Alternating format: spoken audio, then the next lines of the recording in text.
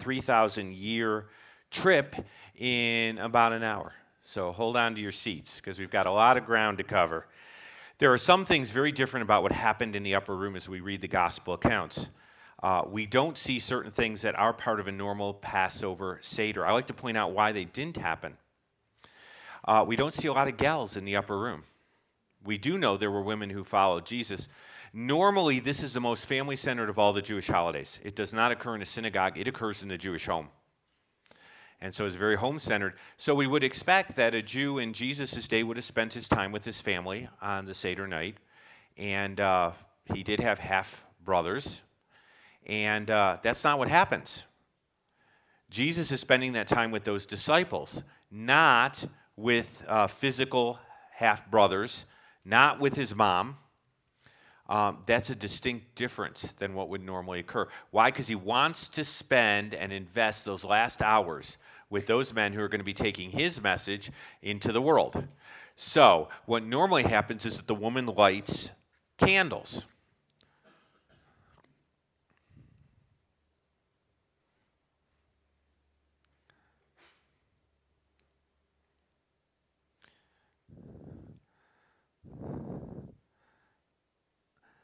This is my wife, Marlene, and it's a pleasure to have her traveling with me. That doesn't happen all the time, and so I wanted her to fulfill the role of the woman's part in the Seder since she's with me and get you a chance to meet her briefly. She can't wait to get off the stage because that's just not Marlene. But I wanted you to understand that that night was different even than the normal sort of thing that happened with Jewish folks, and there's some things in the background going on that Jesus is terribly aware of that cause him to do things differently. And you're going to see more of that as the evening progresses. It is normal. I'm looking out over the congregation. I love seeing young people and kids. Folks, look at your kids. That's called the future church. Just so you get an idea there. Jewish people as a people have had to preserve a body of truth, and they understand something. They understand that if their kids don't get it, it's gone. Our faith is only one generation away from extinction. And so it is normative to bless the children. Now, how do Jewish people do that? Well, they say to the boys, may you be like Ephraim and Manasseh. The reason is those two sons of Jacob got a full share of the inheritance. So as you're reading your Bible, you'll see listings of the tribes in certain places, and you'll see a tribe's missing, but when you count them, there's still 12. Because really there are 11 and 2 half-tribes. And both of Joseph's sons get an inheritance, Ephraim and Manasseh. And so that's why boys are blessed that way. The idea is that they might be fruitful. They might be effective as far as God is concerned. Now, what about the young ladies? Well, we don't skip the young ladies.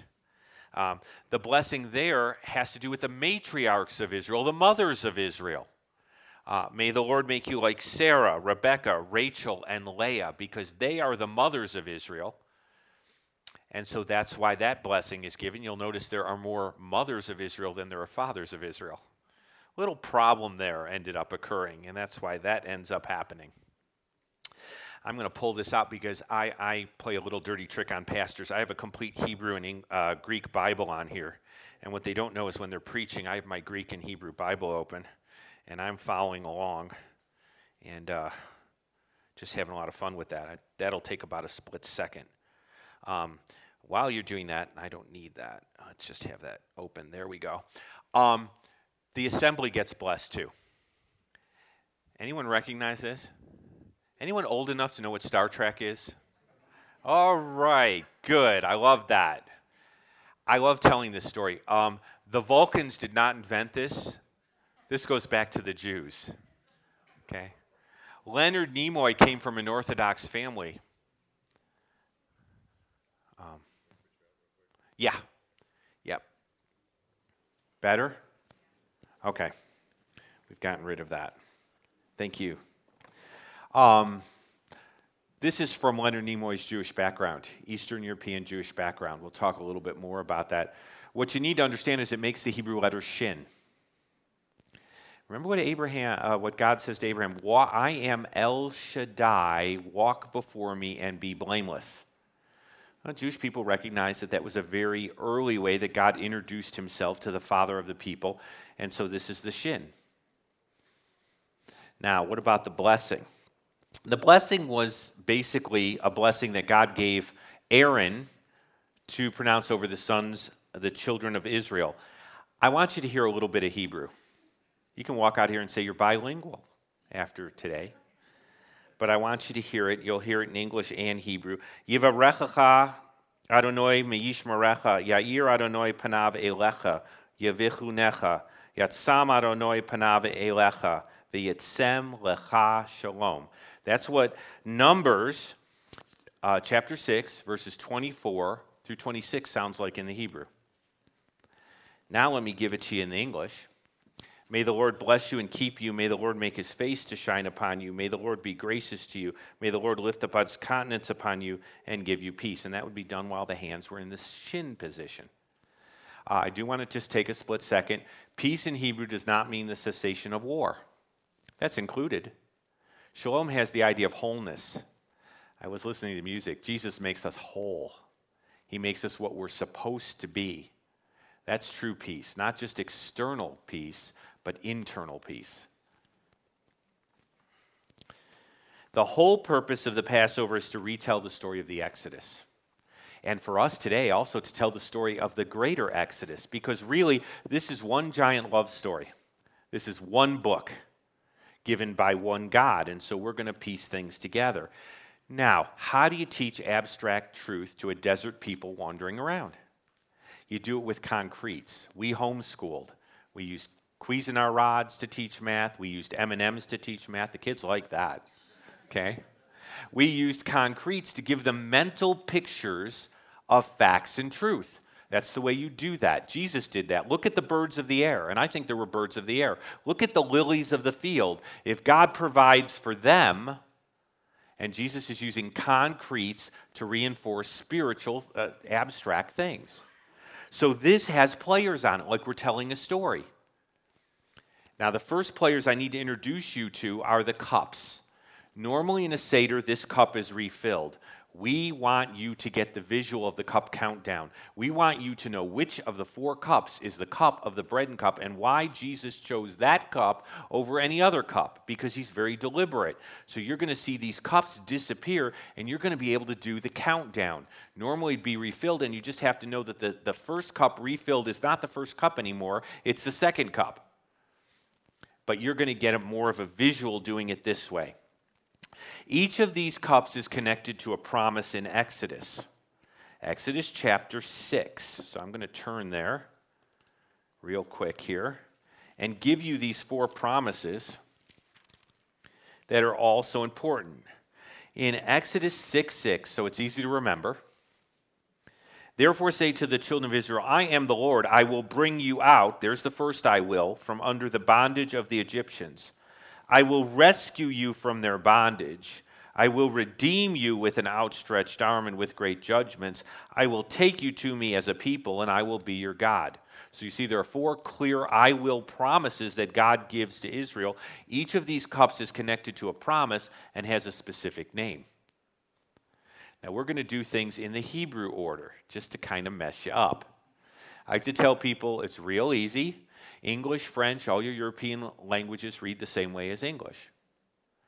Mideastern languages read this way, and Oriental languages were all originally written up and down. So you kind of know where a language came from by the way it's written. I'll have a few folks from New Tribes and Wycliffe talk to me later if I'm off. The first cup is the cup of sanctification. Notice I'm taking from the Hebrew end of things. What was the promise? I will bring you out. Why is that significant? Why is it called the cup of sanctification? You need to understand the idea behind the words that we use for holiness. The Hebrew word kadosh has the idea of being separate. The Greek word hagios has the same idea. And so the idea of holiness is separation. And so when God was going to take the children of Israel out of Egypt and bring them out, he wasn't bringing them out so they could just do their own thing. He was separating them for a specific purpose that he had in mind for them. And that's the very idea of holiness. when you read the Gospels, now it isn't this cup, it says Jesus blessed the cup, but it never says what he said, does it? Well, today you're going to hear what he said. Baruch atah Adonai Eloheinu melech haolam borei pri hagafen. Blessed art thou, O Lord our God, King of the universe, who gives us the fruit of the vine. That's what grapes are. I'm not going to get this anywhere near the microphone because we just got no static, and I'm not going to short it out.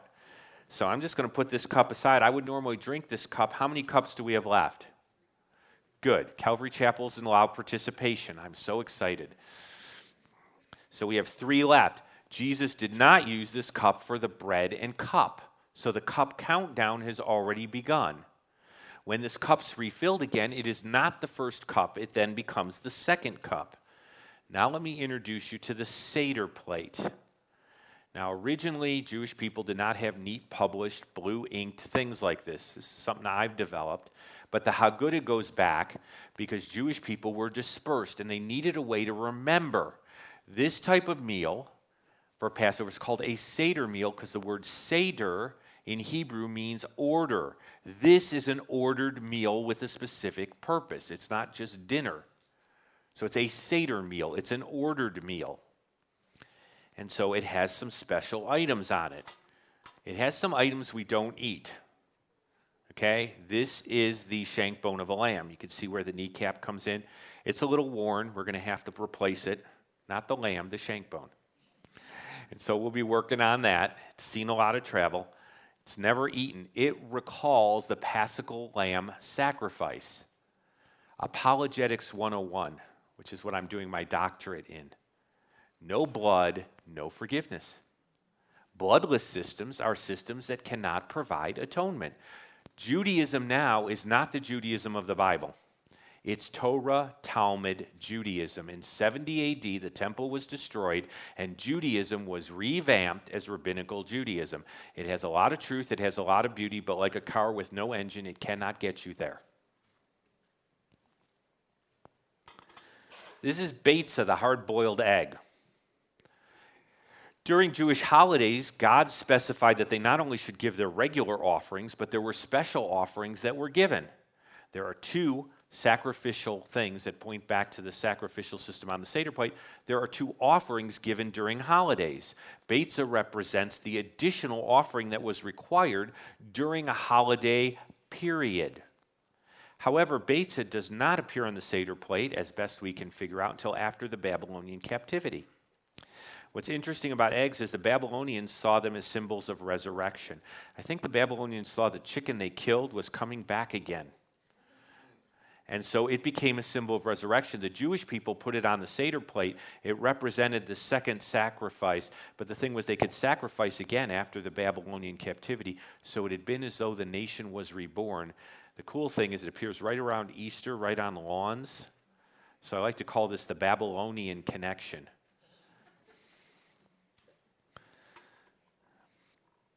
There are 2 other elements that are later players in the story. They're not going to come into the story right now. The one that is eaten, these 3 are eaten, that comes into the story immediately is this. This is the green leafy vegetable. Notice I didn't say herb. Herb is one of the 2 later things eaten. Why do I love to use parsley? Jewish people were scattered. There are Eastern European Jews that went north and into East Europe. They're called Ashkenazi Jews. There are Jews that stayed in North American Spain. They're called Sephardic Jews. There's some differences in custom because there were differences in materials. There are things you cannot find in Siberia. And so there were some changes. And then other things caused some alterations. I like to use parsley. Eastern European Jews do, but there's a reason. It looks like hyssop. If you look at hyssop and you look at parsley, they look remarkably similar. You guys ever pray the Psalms back to God? Great cure for insomnia. Wonderful thing to do because the Psalms are in first person. David actually talks in first person. Most Jewish things are not in first person. They're in corporate language because Jews think more corporately. David says, wash me with hyssop and I will be clean. It's not a deodorant product. It was used in the temple, and David's talking about if God's atonement is applied to me, I will be clean. Isn't that true? right? Now I'm going to spoil the parsley. Salt water represents tears. Slavery is a sad, sad thing. So remember the sadness by the taste of tears, which tastes like salt water. So you dip the parsley in the salt water. I'm going to take a little bite just for effect. The saltier the water, the better it is.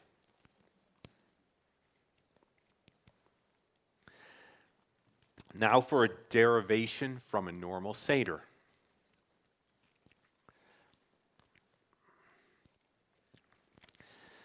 Jesus normally would have gotten up to wash his hands.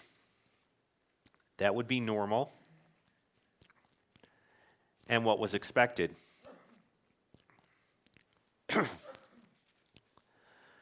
He doesn't do that. You need to understand that when you're going to handle an important player in the story, a sacred thing, you don't do so with dirty hands. You don't defile something that's sacred. So you're reading through your Bible and you get to Leviticus and it's about 11 o'clock at night because you haven't done your devotion, right? And you get all these rules about the purity laws, right? About the time you start reading, your eyelids get heavy and you never quite finish Leviticus and you wonder, why are these things here?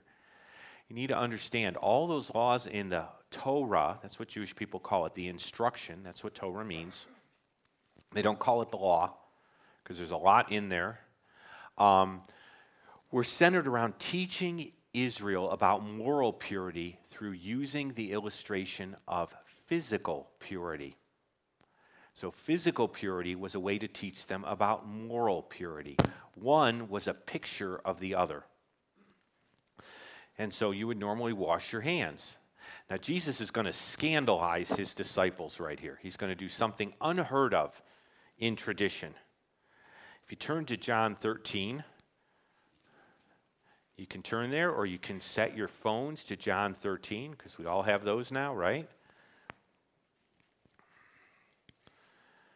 I'm going to take you through just part of John 13, just to let you know how Jesus radically departs from what these guys expect. Okay? John's timing is a little different. Don't be thrown. 3 of your Gospels use the same sort of timing and a lot of the same elements. They're called the synoptic Gospels. It comes from the Greek to mean to see the same. Optic nerve, optometrist, synoptic, the same view. John is the guy who's the odd man out. He writes later, and his Gospel is not one of the synoptics. In other words, he's doing something a little different. When you get to 13, now before the feast of Passover, when Jesus knew that his hour had come, he should depart from the world to the Father, having loved his own that were in the world, he loved them to the end. And supper being ended, the devil having already put it into the heart of Judas Iscariot, Simon's son, to betray him, Jesus, knowing that the Father had given all things into his hands and that he had come from God and was going back to God, arose from the supper. So far, things are looking pretty normal. He gets up. They're expecting that. He took a towel. He laid aside his garments. Real good so far. He's going to wash his hands, right? He girded himself. Everything's looking good. And then he began to wash the disciples' feet. And these guys are now horrified. Because in the ancient world, the lesser blessed the greater, not the other way around. And you do not go and do that before you're going to touch the element you're going to touch. So now things are a little different. When you read the account, you like to follow Peter, because Peter says what everyone else is thinking, but no one else has the guts to, and he's also just all in. And so when he gets to Peter, Peter says, I love it. Some translations say, no, Lord, you will never wash my feet. Probably the most ridiculous sentence ever written, because if he's your Lord, you don't say no, and if you're saying no, he's not your Lord at that moment. And so Peter ends up saying no. And Jesus says, no, it's like this, Peter. If I don't wash your feet, you have no fellowship with me. That word part in Greek is koinonia. It's the word we get fellowship from. So Jesus essentially says, I'm doing this, Peter. If you want to be with me, I get to do this. And then Peter goes and says, well, no. Well, if that's the case, I don't want you to wash my feet. Why don't you just give me an entire bath? Good old Peter.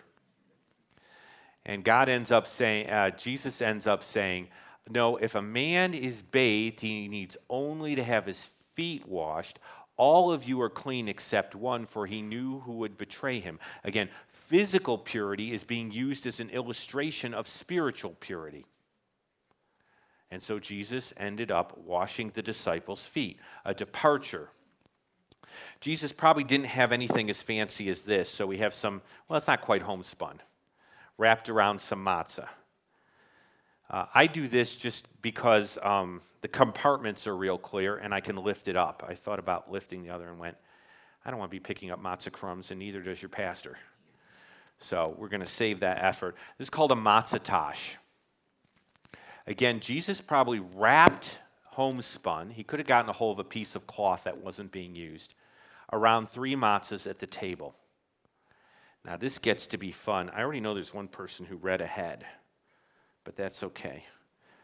Understand, unsaved Jewish people are not Trinitarian. The Trinity was one of the major things I had to deal with before I came to faith.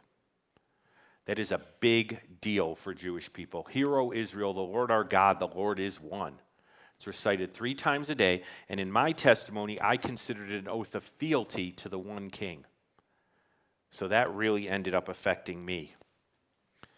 So this is the 3 that is one, right? 1 bag, 3 compartments. 3 matzahs, 1 unit, the 3 that is one. I'm going to pull out the second of the 3 that is one. Now, if you've never seen matzah, you need to see matzah. Okay?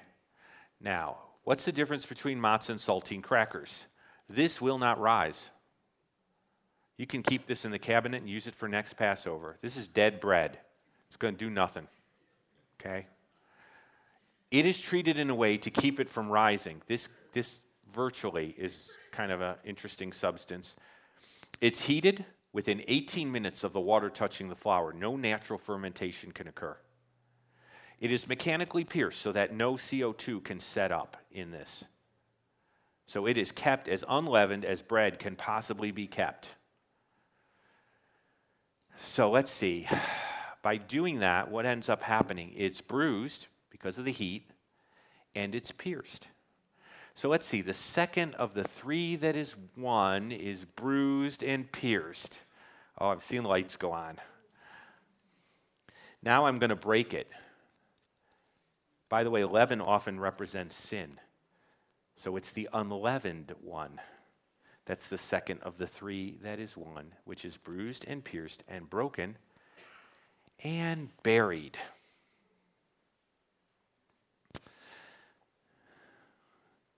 Jesus probably didn't make a big deal of burying it. He didn't have to. He had his men's attention. He probably just simply put it aside.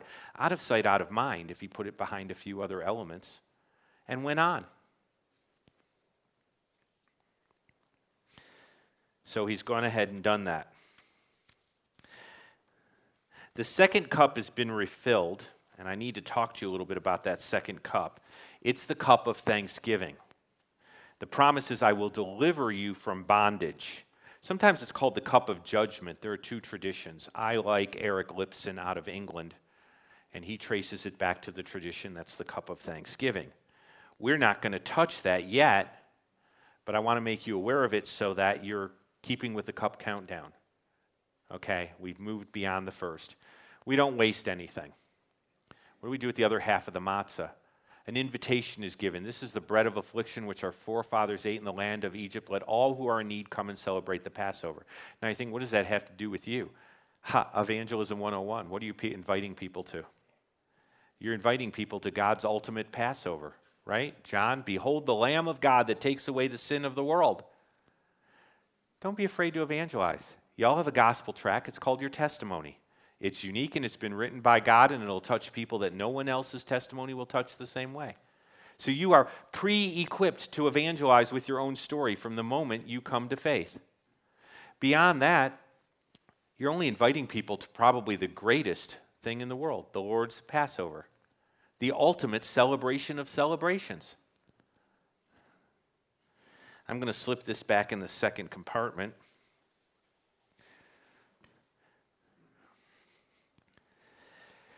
we're going to tell the story very briefly of the Passover, but we don't tell the story without asking some questions. I always joke, if you look at Jewish people, they ask more questions than they give answers. Jesus is always answering people in questions. Peter, who do people say that I am? That's a very Jewish way to end up communicating.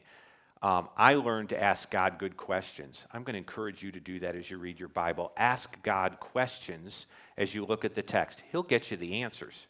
You only need to ask the questions.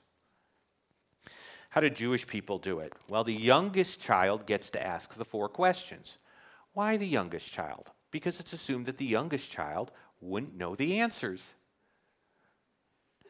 Now, the cool thing is, when we go through the questions, the answers are never directly given, because what we're trying to do is force the youngest child to listen to the whole story. So they're listening for the answers, but they never directly get them. And see, by the time it's over, you got what you wanted, and until the youngest child gets old enough to figure it out, you got quite a thing going here. I want you to hear one of them in Hebrew, and then I'll do the English for it, and then I'll do the English for the other ones.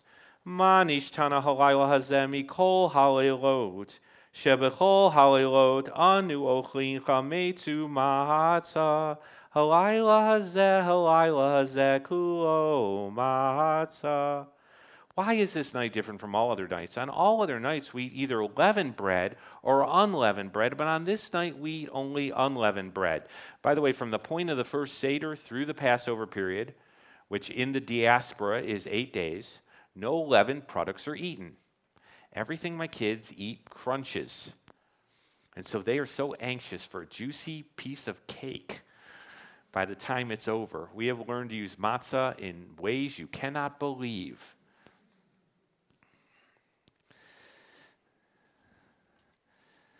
Why is this night different from all other nights? On all other nights, we eat all kinds of herbs, but on this night, we eat only bitter.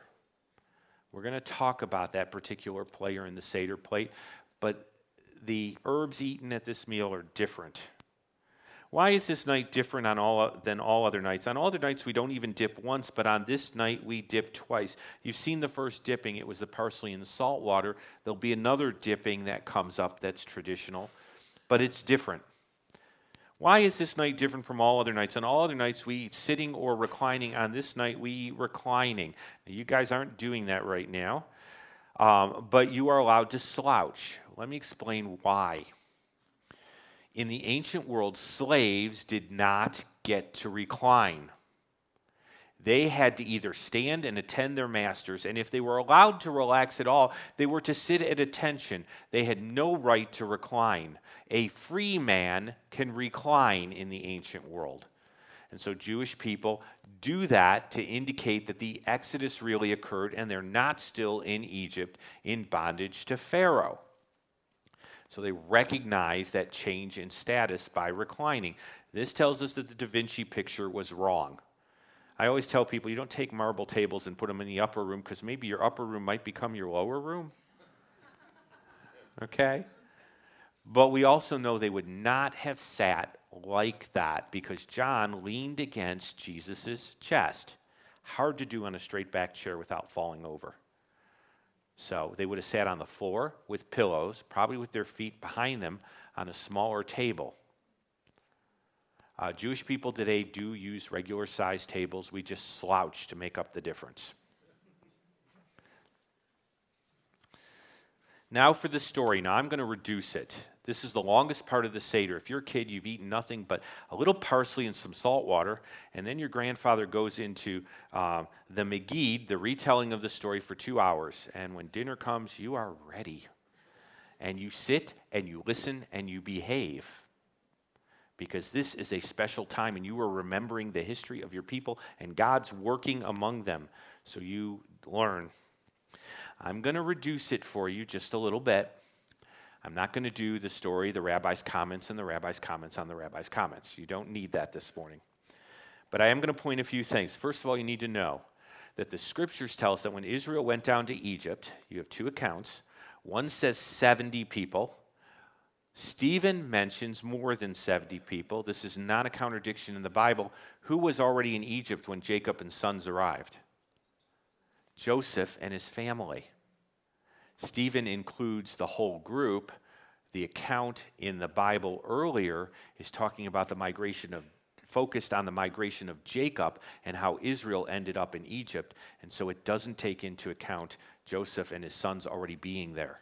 So the counting's a little different. They were not a nation. They were a people. Let me define a people or ethnic group to you. An ethnic group is a group of individuals with a similar lineage, language, and history. Okay? That's an ethnic group. India is a nation that has over 200 different ethnic groups or peoples. Okay? How did they get to be a nation? Well, after they leave Egypt, they get to Sinai. What changes them from a group of brothers that hate each other?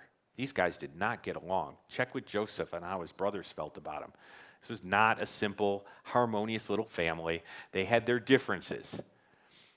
The crucible of affliction helped mold Israel. Don't be surprised if some things don't mold you that you might not find quite so pleasant. I'm going to give you a rabbinical insight that I like. I like to say the rabbis are like a broken clock. Even a broken clock is right twice a day. So every so often they come up with something that's really worthwhile. Jewish people call the glorious dwelling presence of God the Shekinah or Shekhinah. It's very important. Understand it's a great proof for the Trinity, and it also is a wonderful proof for the Incarnation. Because I can say to an Orthodox Jewish person, why do you have problems? Which is easier, for God to become a burning bush or for God to end up dwelling as a man? Answer me that question. And it's a great question to be able to ask. Or I can say to them, look, I believe Jesus is the walking Shekinah glory of God come in the flesh. Sounds a lot like John 1, right? We beheld his glory, the glory of the only begotten. The rabbis believe that when God appeared in the burning bush, it was a thorn bush. And so they say, in their commentary on Exodus, that God's soul was pierced like a thorn, that God literally wore a crown of thorns when he appeared in the burning bush. Now, as you think about this, all of you who have not read Hebrews chapter 1, you can add that to your reading assignments. He is the radiance of his glory and the exact representation of his person or being. Having made purification for our sins, he sat down at the right hand of the majesty on high. Hebrews chapter 1, verse 3. The radiance of his glory is a reference. Remember, Hebrews is written to a Jewish believing audience, to the Shekinah glory. See, I don't know if the Shekinah wore a crown of thorns at the Exodus before. I know he wore a crown of thorns later on in the person of Jesus. Kind of a cool little insight.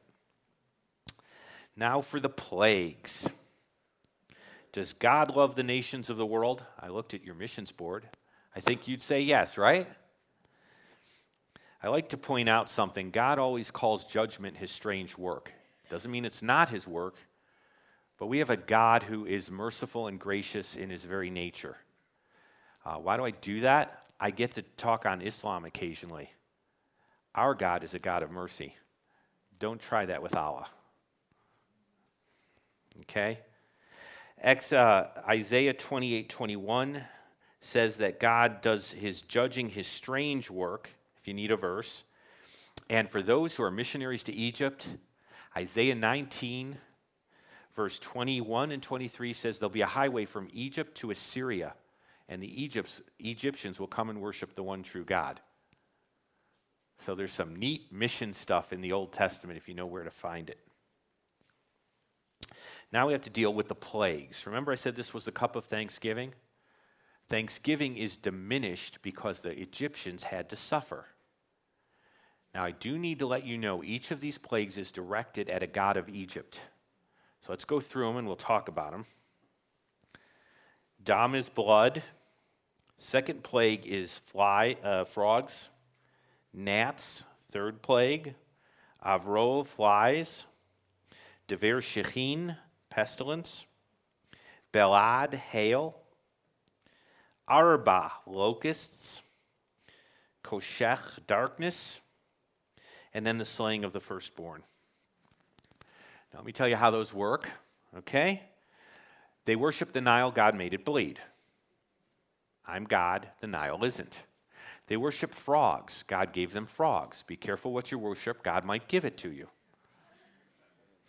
They worship the fly god. I don't know why they worship the fly. Okay, but they did. They worshiped some sort of cattle god, and God dealt with that. They worshiped the sun, and God put it out. Darkness. They worshiped Pharaoh, and God took his firstborn son. So effective was God's method that a number of Egyptians left with the Jews. It says a mixed multitude left. In God's judgment is his reaching out in mercy. Your gods aren't God, I am. Get the message? So he not only frees the children of Israel, but he actually ends up teaching the Egyptians a lesson about who's God in the process. Once the second cup has been used for the plagues, it's normally drank. So how many cups do we have left? 2. We're moving along, aren't we? Now we need to talk about a few other things. There would be a second washing of hands because I'm going to touch a major player. Gospels don't record that. There's no need to. What Jesus did and what he taught is the focus of the Gospels. And what wasn't different and what didn't contribute, the Gospel writers were not moved by the Holy Spirit to tell us. That's okay. It gives the job to people like me. Let me introduce you to the bitter herb. This is maror. I'm going to get a little help here because I want it on the spoon. You can use endive, you can use chicory, but an Eastern European Jew says, why bother? We use horseradish.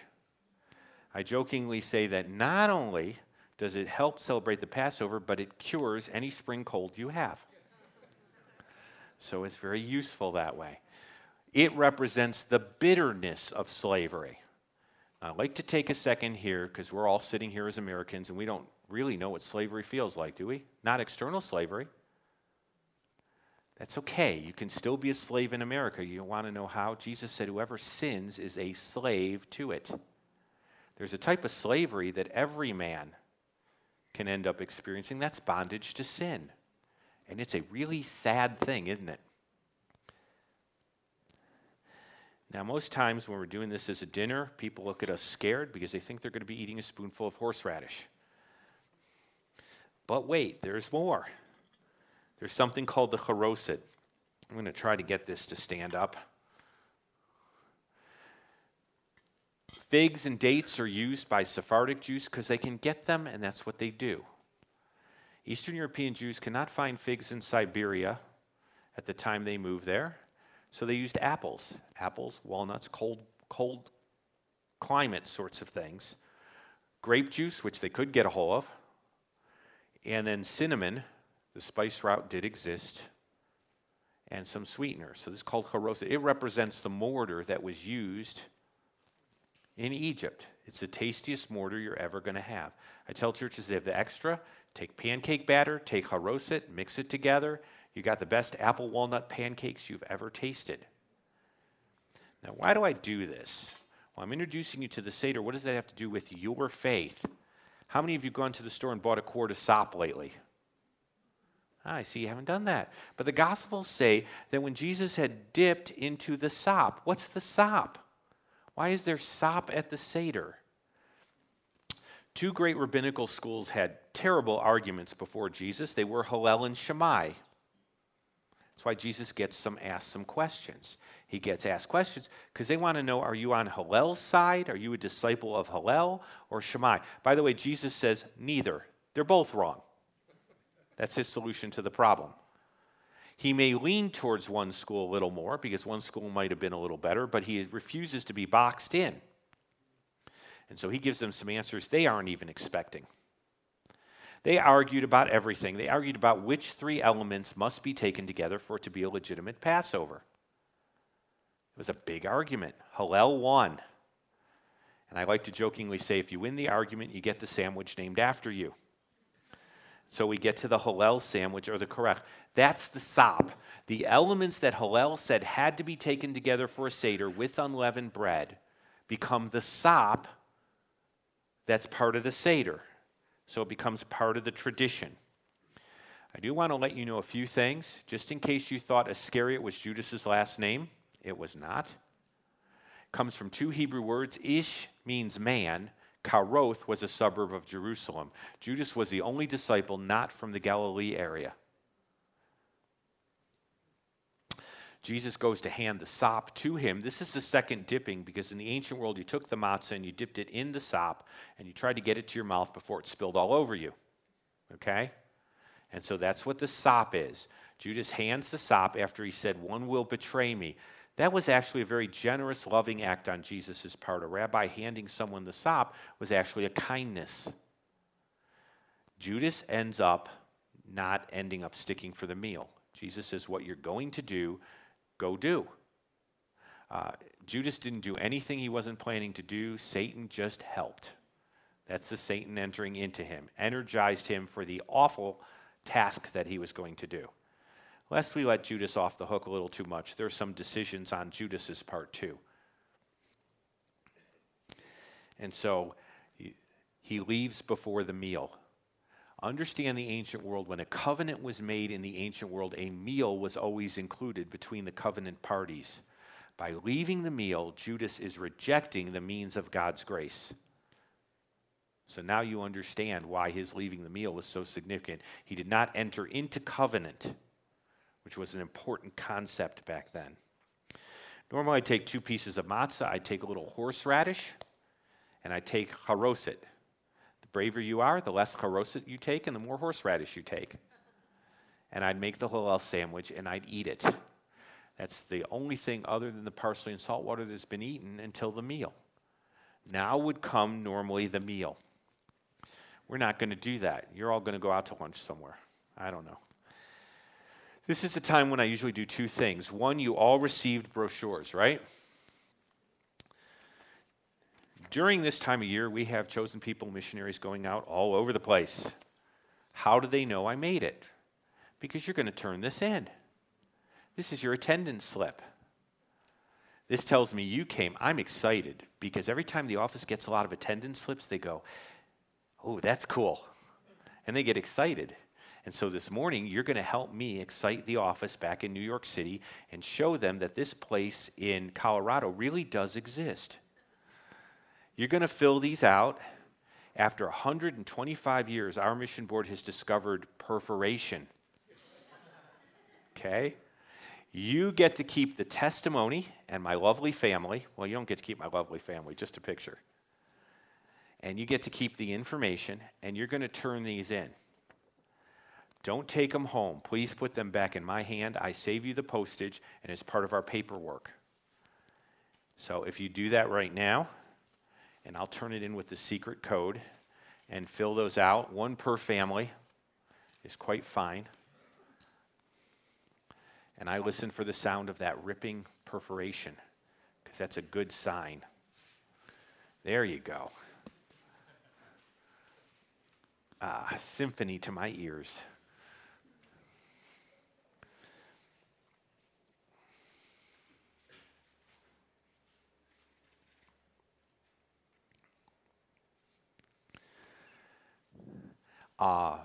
While you're doing that, there's a table out there. The stuff that is ours, we give away freely, which is my testimony. Everything else kind of been taken.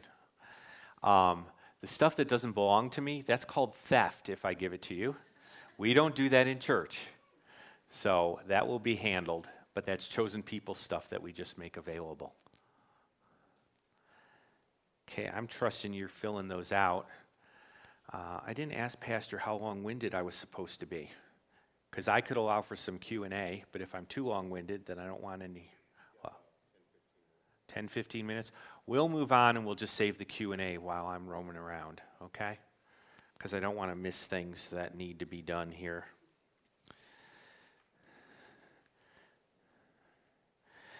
Remember we talked about the bread and cup? Well, it's time to talk about those now, because this is the place where Jesus takes the elements and ends up using them.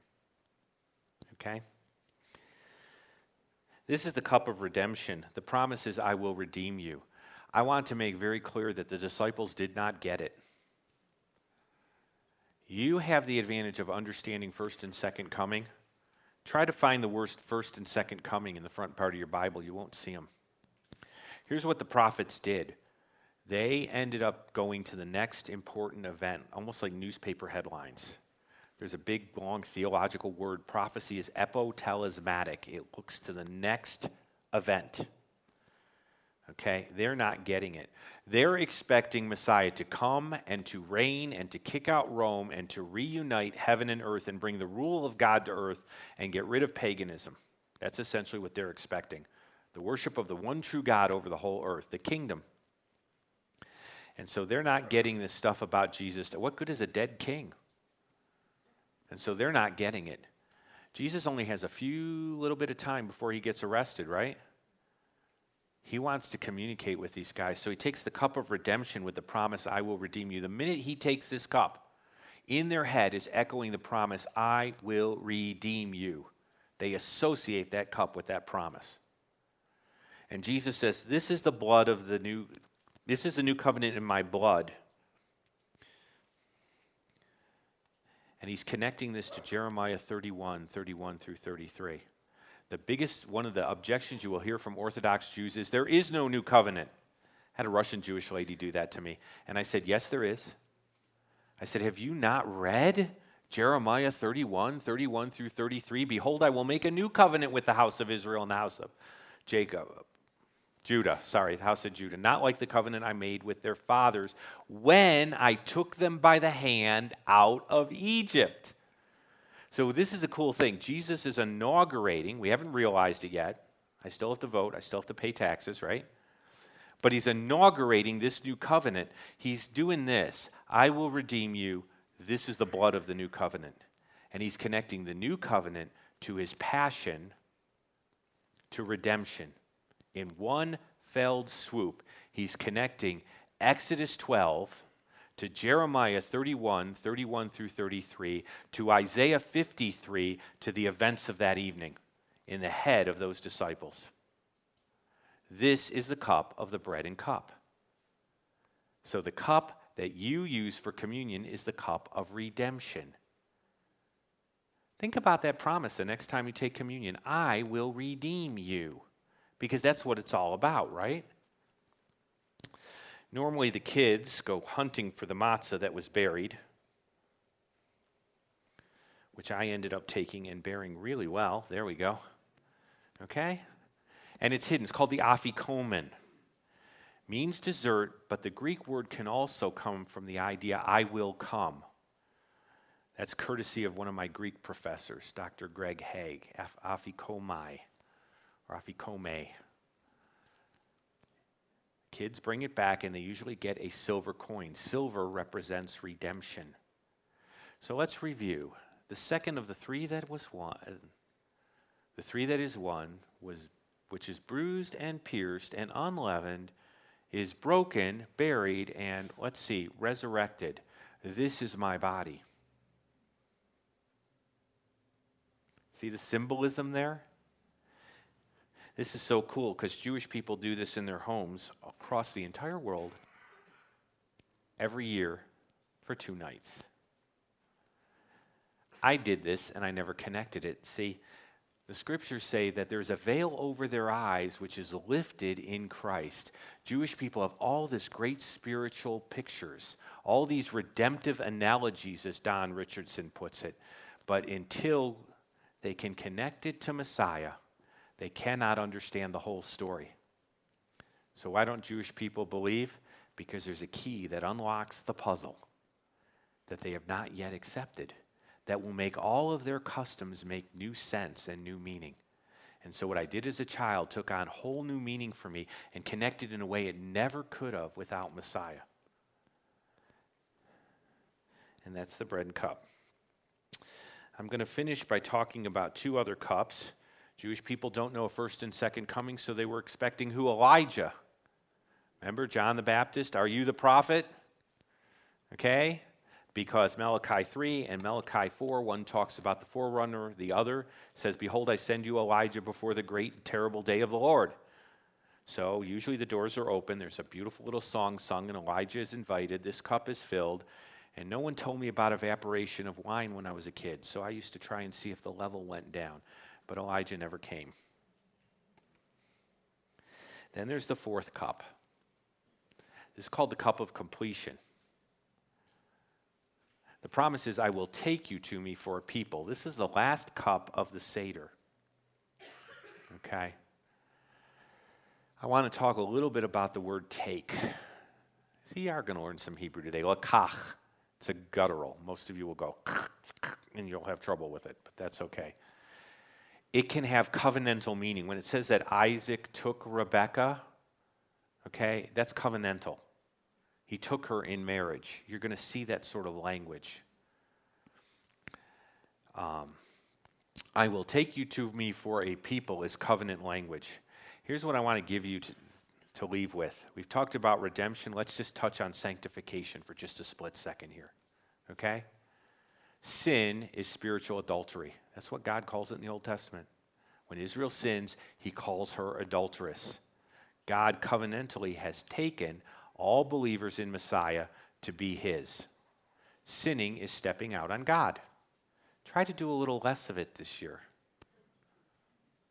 Because sanctification is an important part of the picture, isn't it? It is not completed yet, but we will see him, and we will be transformed, and it will be completed, right? Jewish Seders end with next year in Jerusalem. The cool thing is we can look beyond the kingdom to a new heavens and new earth wherein dwelleth righteousness. So next year in Jerusalem, maybe, but someday the new Jerusalem, certainly. Amen? Well, that's that.